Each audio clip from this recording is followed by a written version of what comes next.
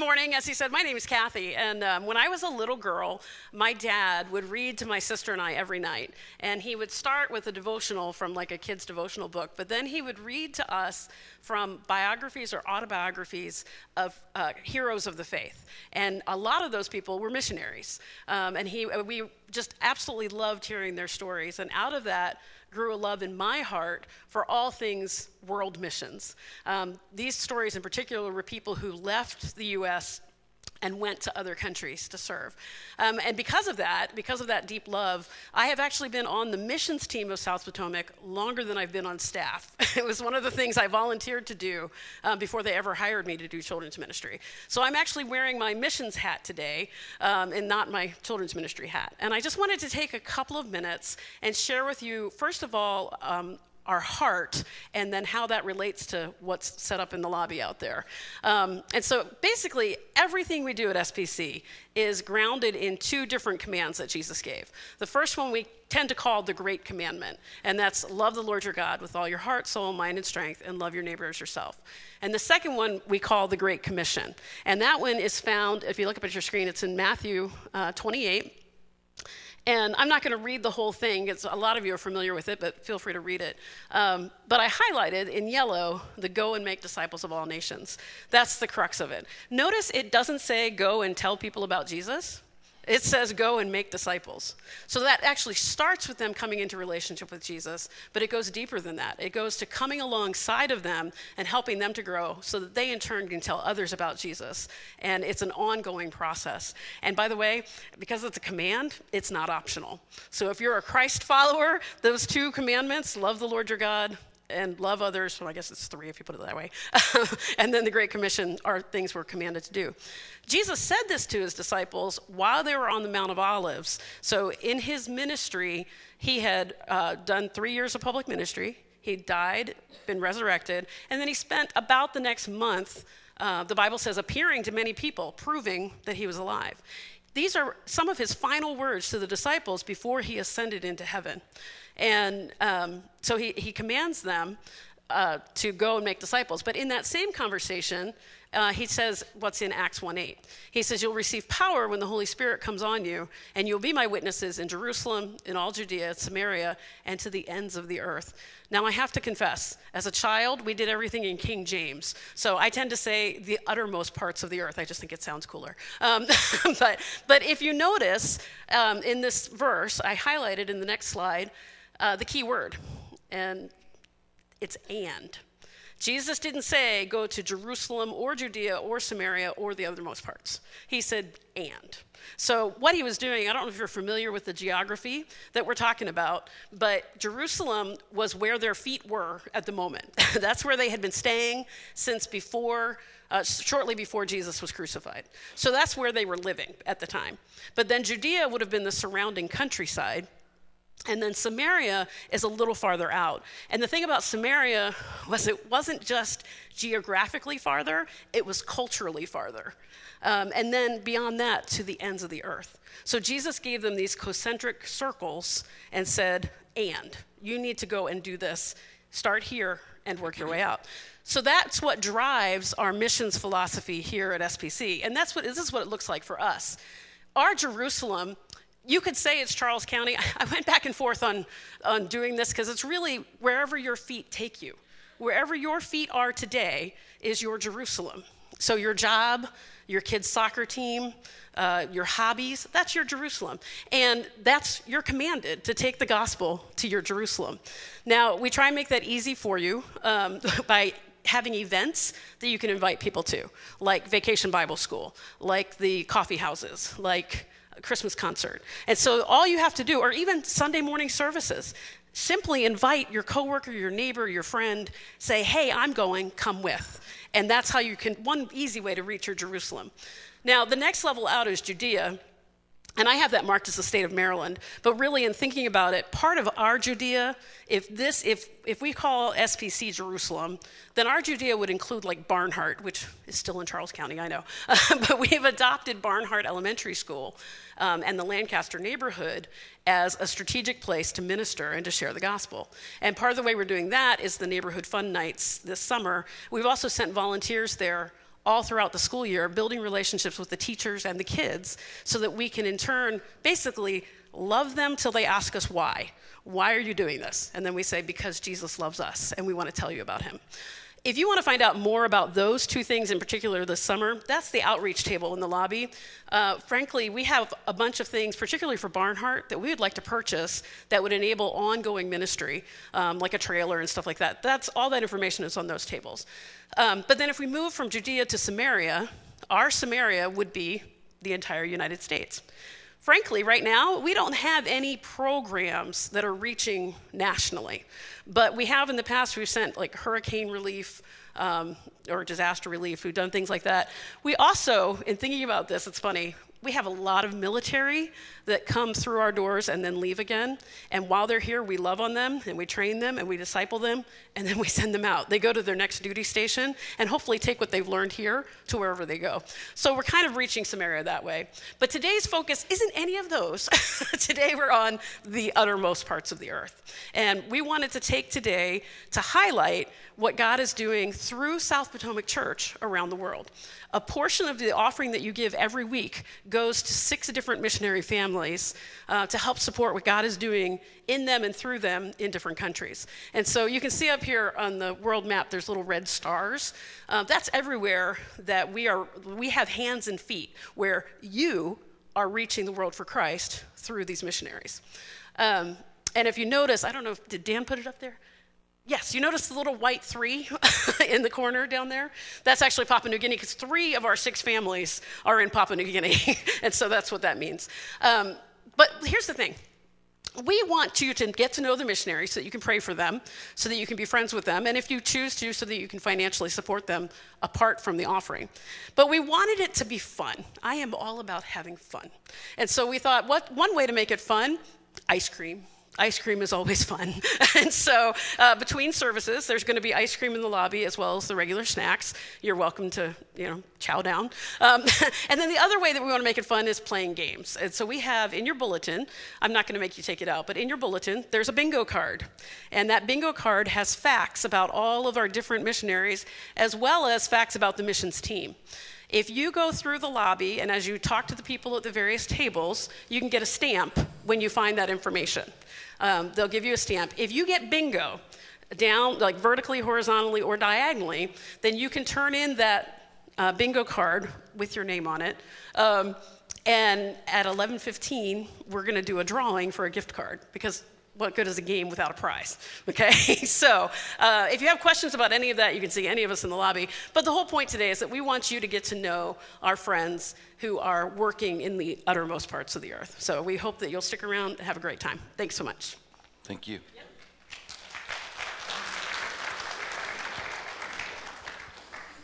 So I've never been to a church that has bingo. Just saying. It's kind of unusual for me. It's the first. So, well, good morning, everyone. You know me, you know my good brother Sadiq, and my good brother Ernest. Say hello to them, would you? Yeah. Hi, Ernest. Hey. So sometimes as staff, we just sit and chat about our week. So I'm thinking, Ernest, did you watch the Kentucky Derby yesterday? Just the beginning. Just the beginning. And how did it go? It went well. Yeah. For the home of the brave and the land of the free, is it? Yeah. Yeah, okay. Absolutely. Yeah. I was in the yard working at 5 o'clock and I missed it. Matt, their son, sang at the Kentucky Derby, national anthem. But it's on YouTube, so you can go get it now. It's out there. Some of you are bopping it up right now. So it was beautiful. It was. So you can be pleased. And you got a daughter going to college. She's picked. Yes, we have our last child leaving the house, going to college at Southeastern University in Lakeland, Florida. Lakeland, Florida. So it's Lakeland, if you don't know, is between Tampa and Orlando. And her brother, her oldest brother, lives in Tampa and works in Orlando. And I think her decision has something to do with that. Yeah. He takes care of her better than I do. Oh my gosh. Okay, you don't have time in staff meeting for all this, so I'll have to move on. Sorry. Yeah, this is good. But you've got a suit coat on too, which I never see you in a jacket. So this is our secret. It's a special day. Is it? Yeah. Are you allowed to say? Well, yeah, it is a special day. This is my wife's birthday. So when you see her, she's probably with the children now in the children's ministry. Yeah. But when you see her, just wish her happy birthday. Yeah. Well, good. And so it's a great day. And you've got a son, Sadiq, taking off this summer, right? Yeah, I have a few sons. A few sons. Yes. And, Well, Abraham. But yeah, one son is going to be doing some fine arts work in Louisiana. Yeah. During the month of June with Frick and Frat. Yeah, hanging out with your daughter Lydia. I just learned this. Yeah. So this is new news kids to me. don't tell us anything. They don't tell us anything. Yeah. They call when they need don't tell money. the dads anything. Yeah. Yeah. Moms know everything. Yeah. That's right. Sorry. They do, even before they know it. So, we've talked a little bit about world missions, and that's a wonderful thing. And I'd encourage you to get to the lobby and check out the booths and shop the booths. Just kind of get a feel for it. Honestly,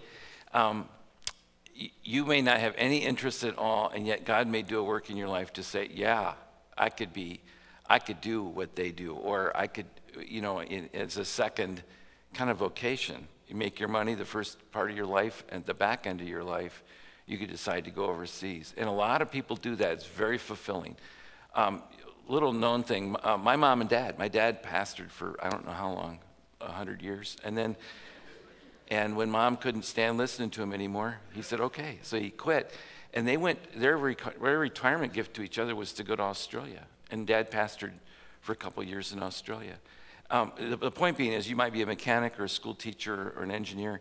There's those kinds of needs are around all around because you can't do mission work without certain items, and you need those items to go with you. So you might have your skill set, get with a company that could take you overseas, and you would have a blast. My dad said it was like a 2-year vacation to him because every week was a new week. It was just a great adventure for him. And you could find the same kind of a setting. So I just encourage you to visit the booths. One of the things that has been a concern for me is not only the mission field worldwide, and that's important, but then regionally, but then locally. And regionally, around the U.S. and crossing the cultures in the U.S., it's hard for us to export stuff that doesn't work well. If it doesn't work, and we always say this about, and you'll hear this in the Family Life series, if your family doesn't work, then don't export it. Don't try to reproduce, oh yeah, you should do what I'm doing. Well, it doesn't work so well. So, but it happens in the United States, particularly as it relates to the issue of race and racial reconciliation. And that's been a burden of my heart for most of my life now. And there's been within me a prick of just strong conscience issues, right and wrong. And then God has uniquely gifted me with areas of compassion. I know if you only hear me preach, you may not get all that, but there are bits of me that just are very compassionate to this issue, and it's just the DNA within me. But then that's where God has placed me too, and so I know it's hard for us to export the gospel when it's not disentangled here. And so when I heard about a conference that was happening in Memphis, and it would be happening during the week that would be commemorating the 50-year anniversary of the loss of Dr. Martin Luther King. For some of you, you weren't born yet. I was a kid when I heard about the shooting, the murder. I want to be clear, murder, wrong, and the death of a minister of the gospel who stood so well for biblical absolutes. And I wanted to get to Memphis and get to the Bible conference, but then just take a moment. And so I decided I'm going to go. By the way, I know that Satan uses all kinds of downfalls to get the army, to get God's army to be confused or in disarray or in disloyalty, and he uses segregation and slavery and affirmative action. He uses all those, and he conflicts them all to keep the gospel from working. You understand that? Don't think that this is a warfare that's political or social or racial. No, this is spiritual warfare at the deepest roots of our lives, of our identity, okay? And so I decided I'm going to go, but I thought I don't want to go alone. I'll take some friends with me. So I wandered down the hall and said, hey, Sadiq, what are you doing after Easter? He goes, I don't know. Well, I know. I said, let me check with my wife. Yeah. A man wise beyond his years. And then we went down the hall and found Ernest and said, hey, come with us. So we arrived in Memphis right after Easter, a couple days after Easter, only to realize the conference was larger than I thought it would be. It was 3,000 or 4,000 people. And it was nonstop, 2 days, nonstop, just one message after another, some music, and then one message after another. And I wanted to unpack a bit of that. And as I began to unpack it with the elders said, you need to share that with the audience. Congregation needs to know. So I said, okay, we'll take a week and do that. So here we're going to go into the deep end. So you walk into the conference, first impressions. What'd you think? Well, my first impression was, wow, I'm in Memphis. Yeah. Never been here before. Yeah. That was my first impression. All I knew was Elvis and like something about Graceland. And I knew Dr. King had been assassinated there. But walking into the actual conference at the hall, I was impressed to see so many people, first of all.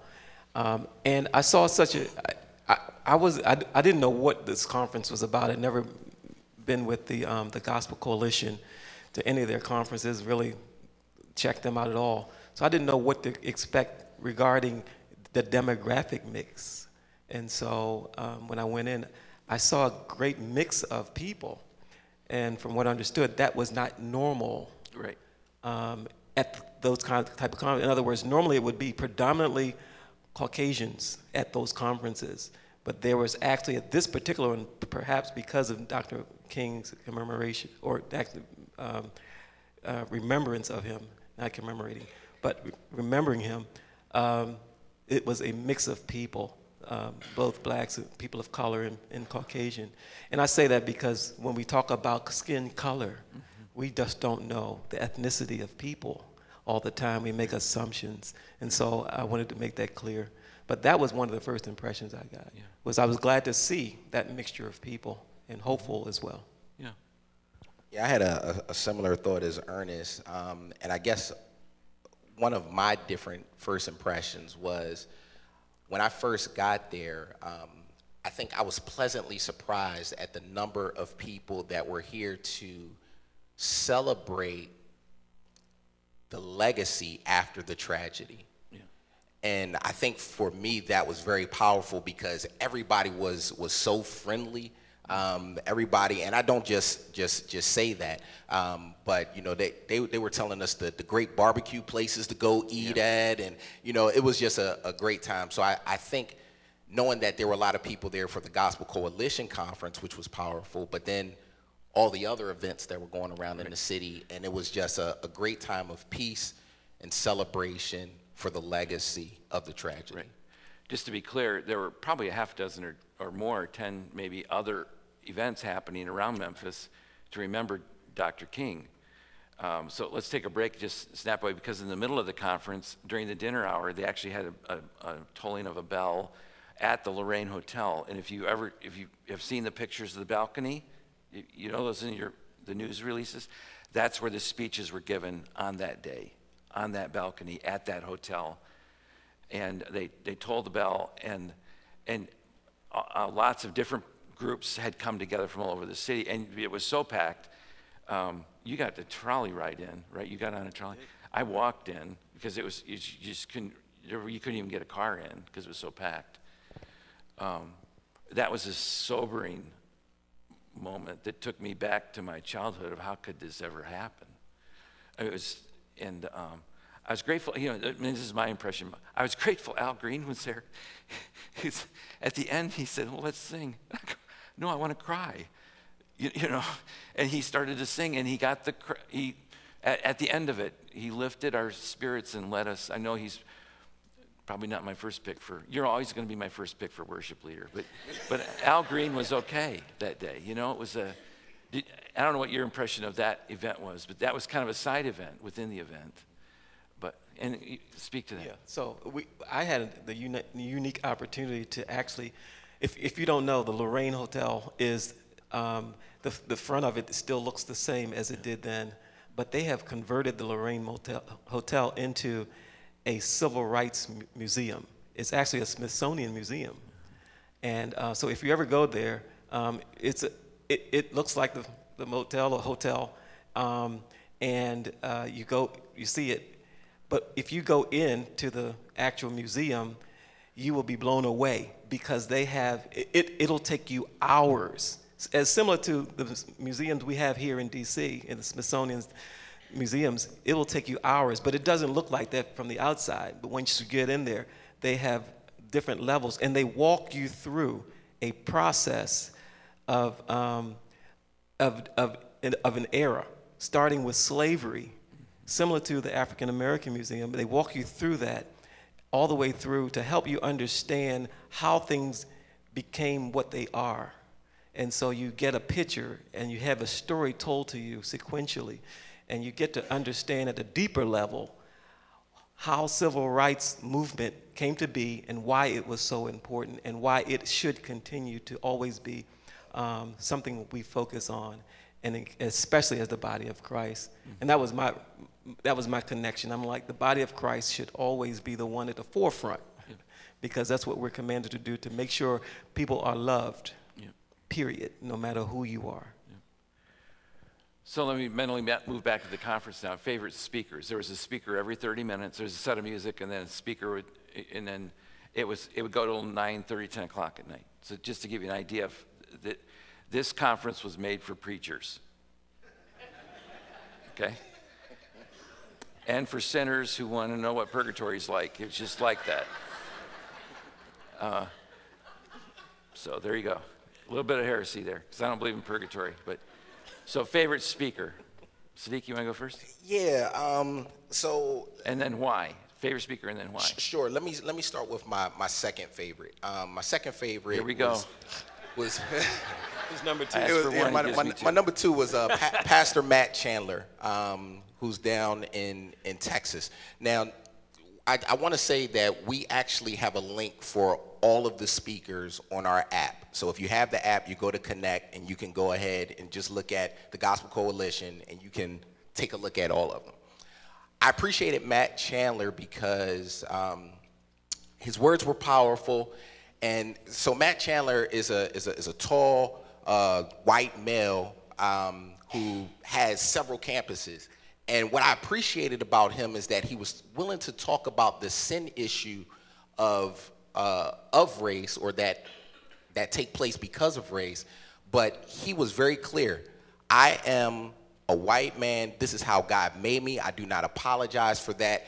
And these are the people that God sent me to. And so I appreciated that, because I think a lot of times when we have discussions about race, I think it's tough because folks sometimes feel like they're not appreciated for who God made them to be. And so Pastor Chandler was clear, like, this is who I am, and I'm not apologetic about that. And so I appreciated that. Yep. The first speaker was my favorite by far, and I'm still stuck on him, and that was Russell Moore. Okay.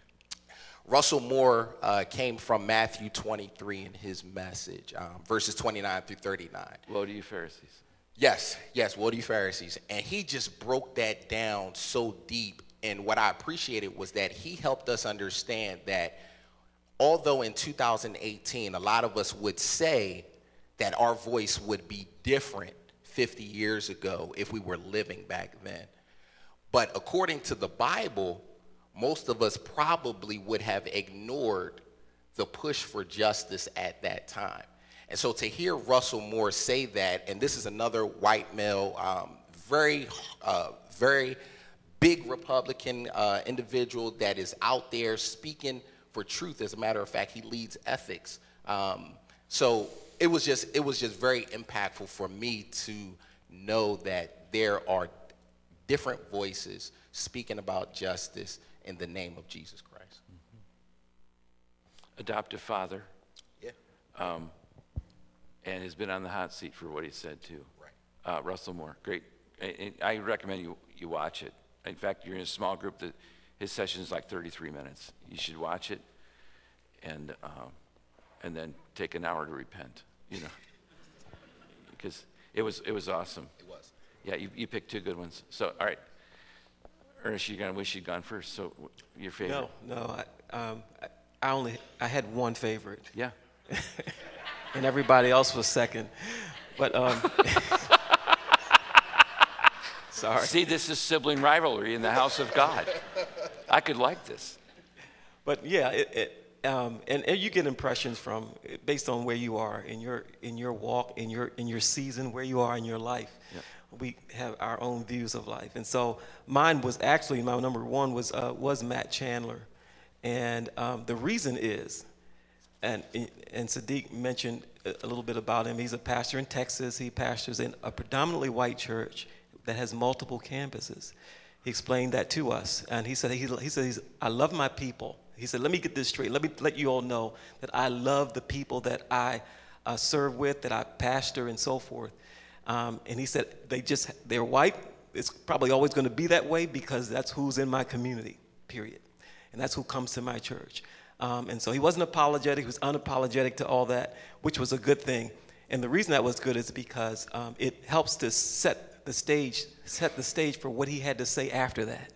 And what he had to say after that was the big idea of his speech is he was speaking to pastors of predominantly white churches, to white pastors of predominantly white churches.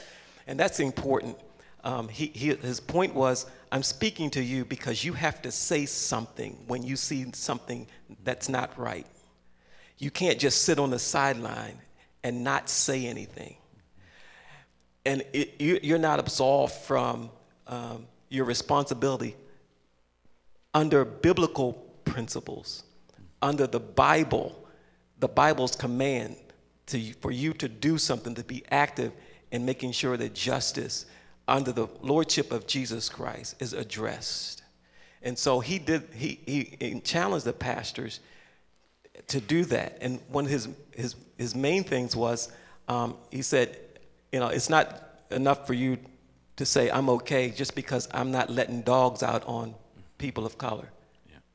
And it said it's not all right you're not okay just because you say I'm not putting high pressure water hoses on people. Mm-hmm.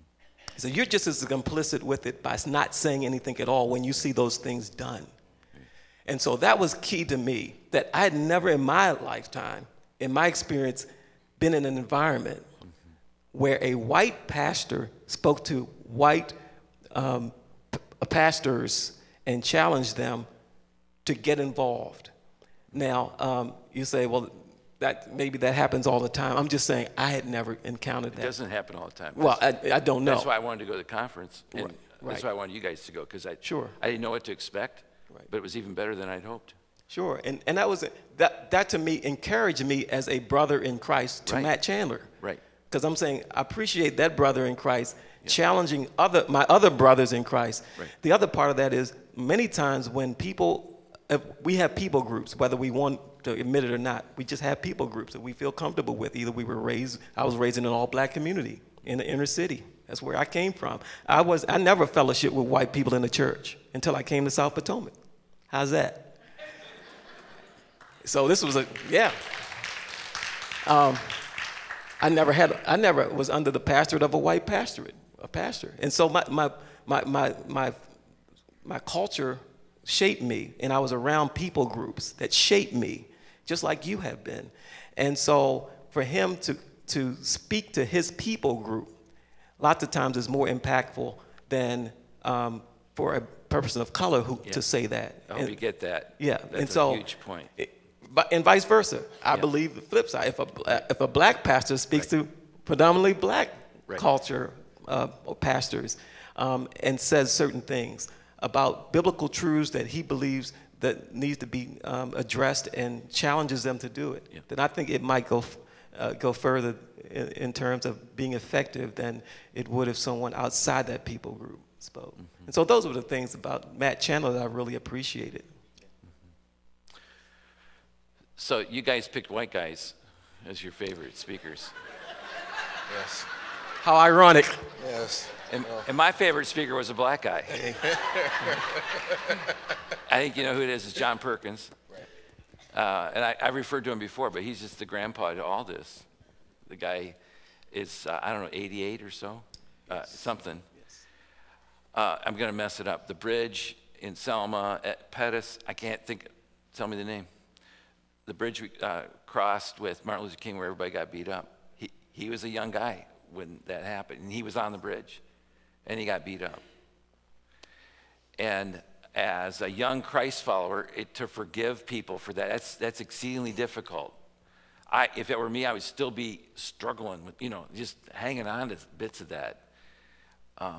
There's a bit of that, and yet he seemed to let all that go. And what helped me was, I don't know if you remember this, he's so old that they didn't want him to actually preach. They wanted to put him in a chair and interview him because he's old, he's frail, he's ready for heaven.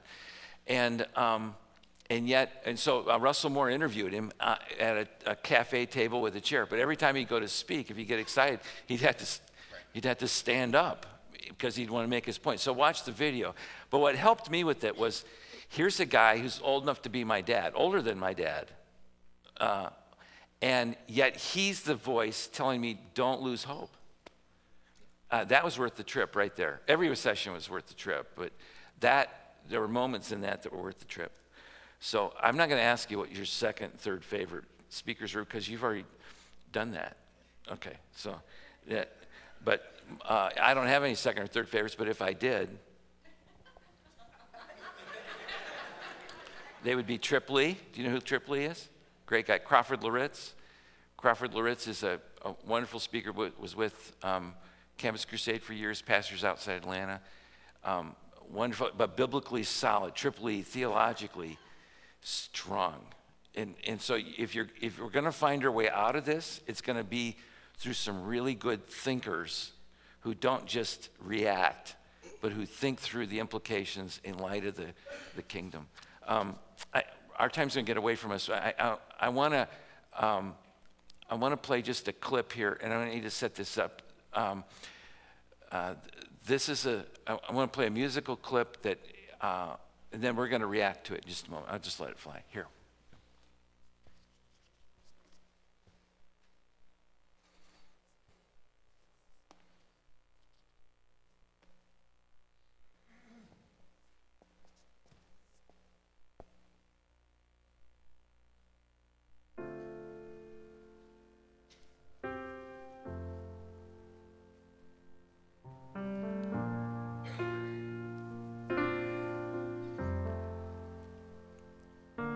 Our sovereign king gave a dream to Martin Luther King Jr. A concept so beautiful, hard to believe it could be true. But this dream was just a glimpse, like a flicker in the night from the northern star, pointing to where the freedom is. This dream spoke of revelations of a nation that no longer operated under a hierarchy of different races. Justice, unity, equality were realized, like you could see it with your real eyes. Wake up. We're so far from that in real life. And right now, you and I, we're in this real fight. There's work to be done, starting with the household of faith. Created, saved to lead the way. To hesitate would be a grave mistake, I'm saying.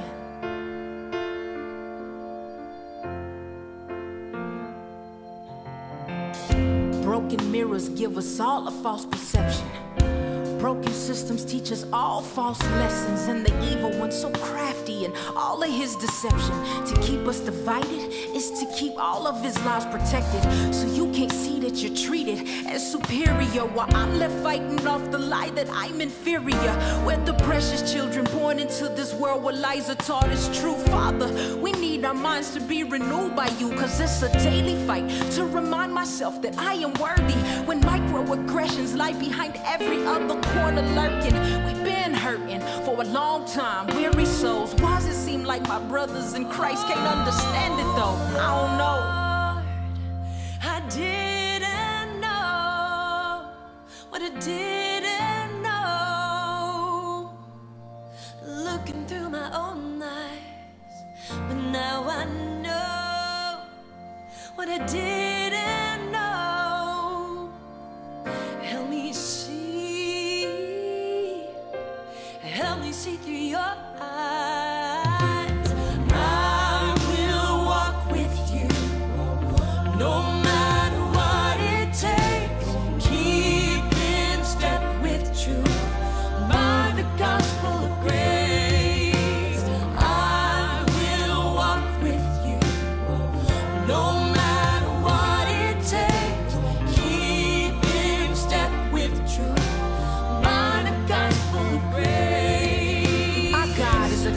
justice on the cross that was displayed.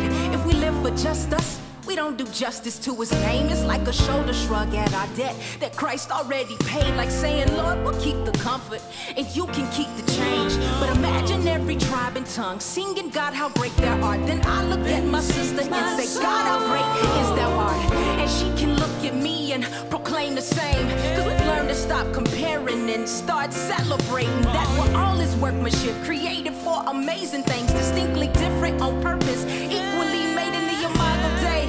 We won't be perfect till he returns to make it right, but how we steward what he's given us, that's up to you and I. Let's walk. I will walk with you.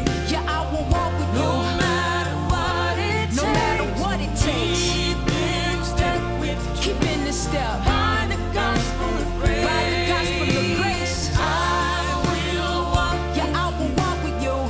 No matter what it takes. No matter what it takes. Keep in step with you. Keep in the step. By the gospel of grace. Let's go. I will walk. Yeah, I will walk with you. No matter what it No matter takes. what it takes. Keep in step with you. Keep in the step. By the gospel of grace. I will walk. Yeah, I will walk with you. No matter what it No matter takes. what it takes. Keep in step with you. By the gospel of grace.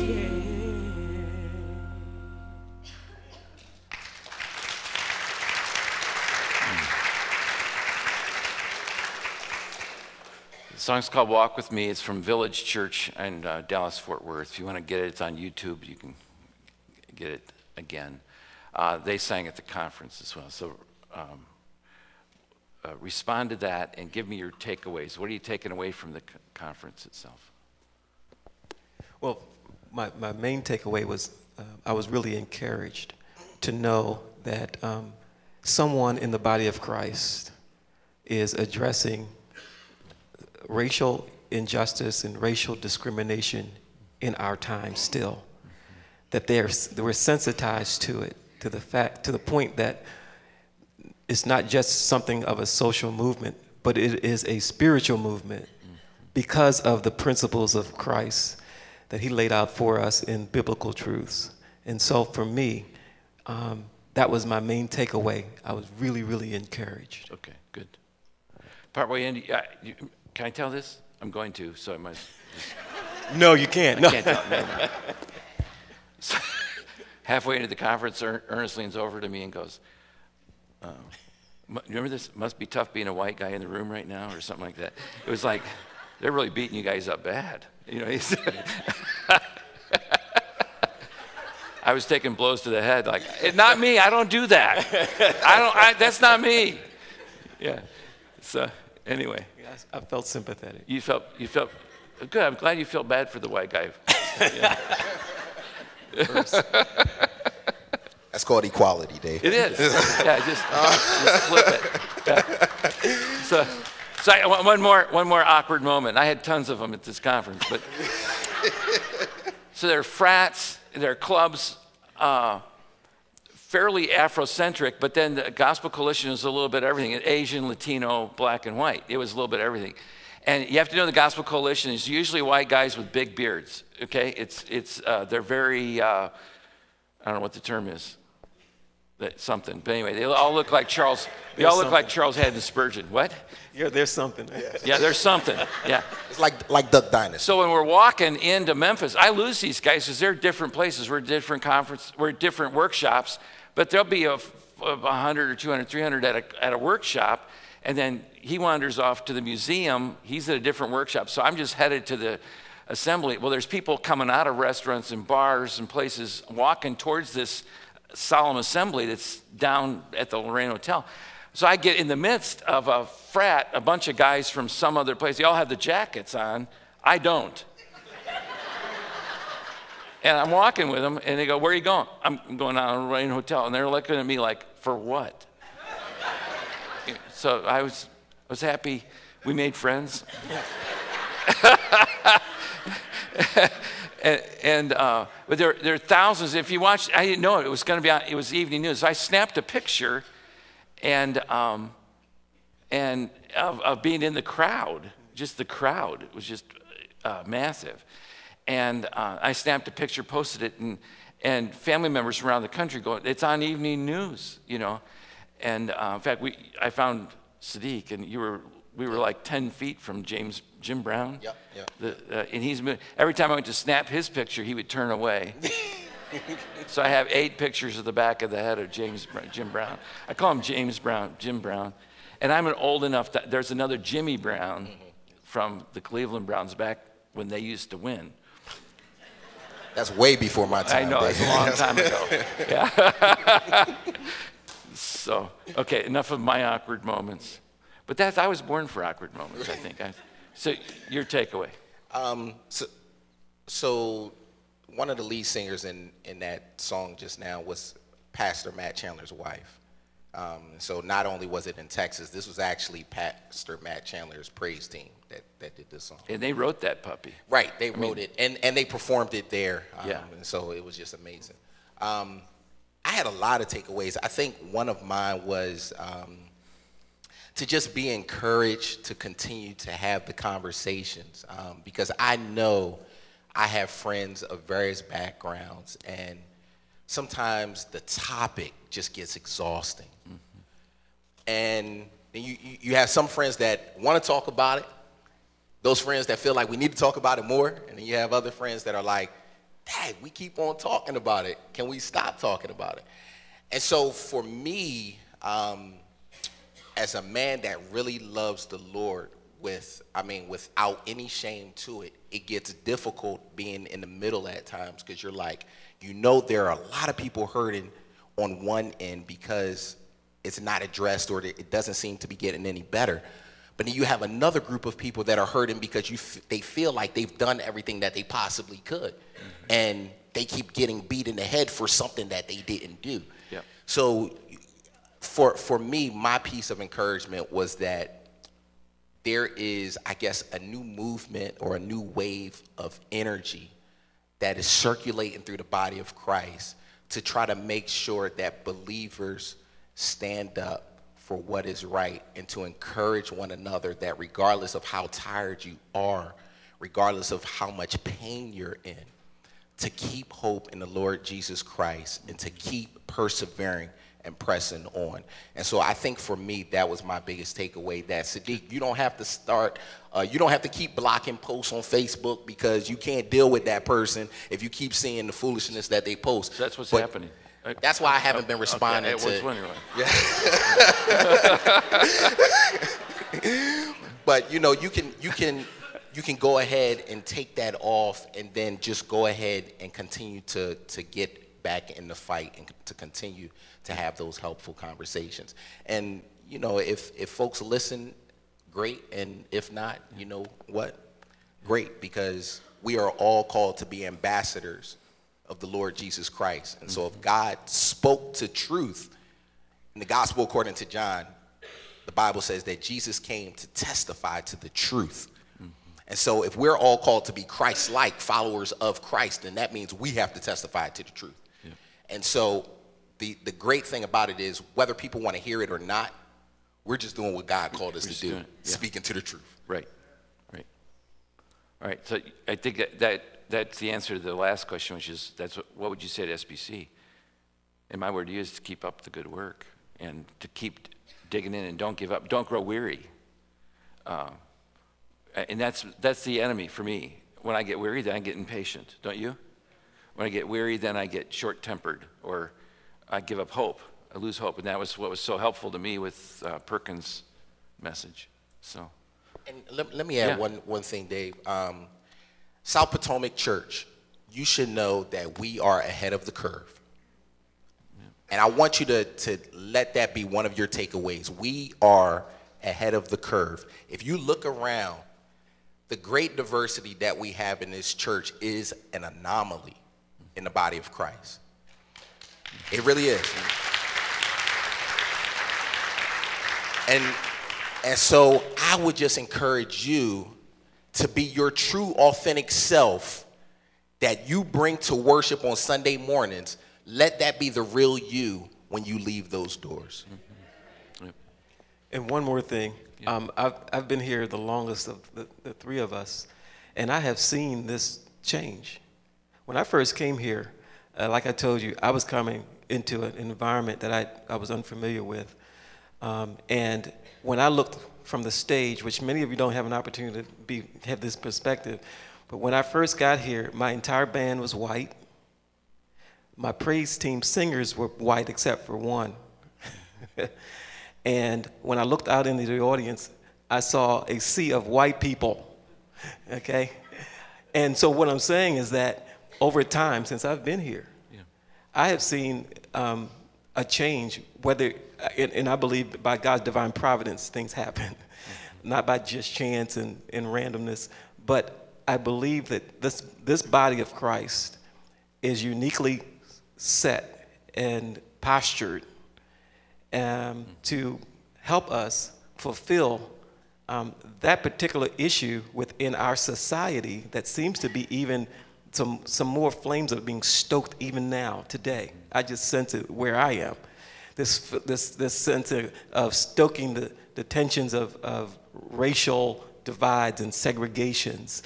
And so we are uniquely postured to be that salt that we are called to be and that light we have called to be as the body of Christ, to model to society out there how you do that. How do people get along? Yeah. And we believe that it's under the lordship of Jesus Christ. Right. Period. Right. Without him, you can forget about it. Right. Amen. Join me in thanking them, would you? Thank you. God bless you. Thank you. God bless you.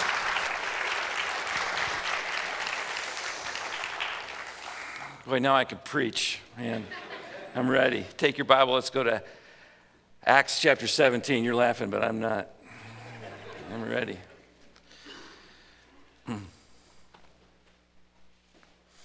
Acts chapter 17. I want to just leave you with the thought that what we hold on to, the good news of Jesus Christ, what Kathy talked about in local evangelism and in regional, what we do outside in the area, what happens around the world, is too good to keep to yourself. You cannot hang on to this good news, okay? Now, Ben Watson is an NFL player, plays in the National Football League. He is also a father and a husband, and at the core of who he is, he's a committed Christian, Christ follower. He, after what happened at Ferguson, he came out with a statement that, and he was at this conference, but this was a few years ago, he gave this statement. Ultimately, the problem is not a skin problem, Watson wrote. Sin is the reason we rebel against authority. Sin is the reason we abuse authority. Sin is the reason we are racist, prejudiced, lie to cover our own. Sin is the reason we riot, loot, and burn. Get it down. Get it down. Don't ever think this is just an issue of society or a social thing, or it has nothing to do with us, or the schools will fix it, or someone else will fix it. No. The Church of Jesus Christ can fix this. And Watson is living proof of that. As he is with his wife and young family. That's a couple-year-old picture, but isn't that a great picture? I've heard him speak a few times, and if you ever get a chance, YouTube him. He'll occasionally speak particularly on race issues. You know, it was the Apostle Paul who was a part of the problem when Christianity first came out, when it first went public. And the Apostle Paul hated Christians, and he was part of the anti-Christian movement. And him being a Jew and an attorney, and a smart one at that, he was able to torch the first wave of Christians. I don't know if you knew that or not, but people knew him as a murderer of Christians. He plotted. And then one day he met the Lord, and he was radically changed. And then when he was in his travels to help people come to know Jesus Christ, he enters a city called Athens. And Acts chapter 17 tells the story that when he goes to Athens, he sees they have a statue to all kinds of gods. They even have a statue to the unknown God. And the Apostle Paul says, good for you. Let me tell you about that God you don't know.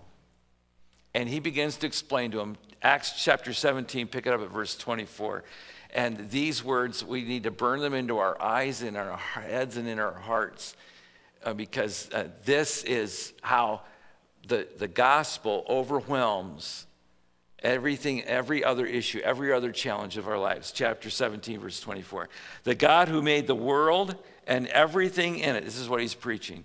Everything in it is the Lord God of heaven and earth. He does not live in temples built by hands.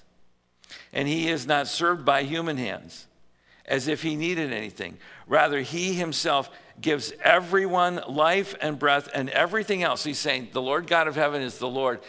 He does this. He puts it together.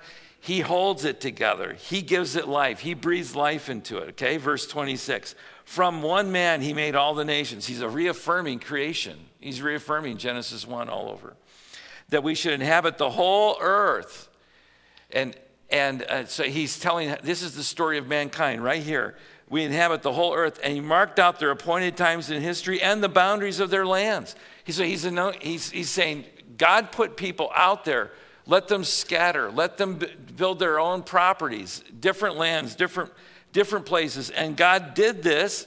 He allowed this amount of diversity, get this, verse 27, so that we would seek him and perhaps reach out to him and find him, though he is not far from any of us. Any of us. The God who is the Lord of heaven and of earth creates all this. And he does it from one person. So eventually, you have to, we're not going to do it, but you can lean over to the people across the aisle and go, we're related. Because you are. And when you begin to realize that we are family of the earth, that's one level. But then he goes on to say even further. And God gives us so much diversity. Why? So we'll be so overwhelmed by our problems. The United States is a wonderful country. You have to understand, I love the country. Wouldn't want to live anywhere else. It's a wonderful country. But it took us 100 years to even admit that slavery was wrong. It should have taken about a day. It took 100 years. After that, it took another 100 years to disentangle from it. And then we're in our third set of 100 years trying to figure this thing out. And I believe, verse 27, God does this. Why? So we'll see that we're so overwhelmed by the problems. The issues of life are so strong that we cannot untangle it. We can only do this with the help of God. And that's where Jesus comes in. So perhaps we'll reach out to him. So when you walk through life this week and you go through your routines and people are hopeless, you say, it is hopeless apart from Christ. But he can resolve all this. He can make this better. But I have zero hope outside of him. Get this. Now, here's what happens. We like having a leader, or we like having a system, or a party, or a plan, or a school schedule. We like all that because then we think those are the reasons that we succeed. And you know what those become? Those become false crutches that keep us from really running to the Lord. And he has to knock those out. Have you ever voted for someone and then regretted it? I voted for a guy who went to jail. What kind of discernment does your pastor have? I mean, they caught him stealing money, and he ends up going to the state pen. And just when you think, I could trust a guy, or I could hope for, no, it doesn't work. We have hundreds and hundreds and hundreds of years of systems that have come and gone, and they don't work. Because why? Because it isn't the perfect king who will rule with righteousness and truth and justice, and somehow will be able to mold into that mercy and patience and forbearance. And so when a person says to you, racial reconciliation probably isn't going to happen, you're saying, you're right.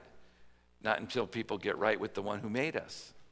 And when we get right with the one who made us, then we become family. And then we'll defend each other like family, because we'll treat each other like family. Okay? And this is what I do. And people say, I'm not really sure if I can. Well, I just flip the equation. Would you want that done to you? Would you want to be pushed to the back of the line? Or would you want that to happen to you? Or is that loving? Is it joyful? Is it kind? Is it patient? Is the fruit of the Spirit from Galatians 5? Maybe God puts that in my life to bring out the fruit of the Spirit that he wants to develop in my life. It's all for my good. Can't lose. So this week, I want you to tell the good news. I want you to give the hope, which is Christ. And I want you to make sure that hope doesn't wander to anything else, because it's on Christ, the solid rock, we stand. All other ground, the hymn writer put it, is sinking sand. So we give up hope that anything else will save. It's only Jesus who will. Amen? Amen. Let's bow for prayer. And let's stand as we pray. It's in times like these, Lord, that we see our real need for Jesus. We need him because we can't untangle the mess of life. Make us, we pray, the people who are ready to give the answer of the reason of the hope that we have as we revere Jesus Christ in our lives. May we give the answer with hope that Jesus is the only logical, lasting way. And he is the way. May we never forget it, the truth and the life. May we embrace him as Savior. May we follow him as Lord. May we love him like a friend. That's what he is. In Christ's name we pray these things. The church would say amen.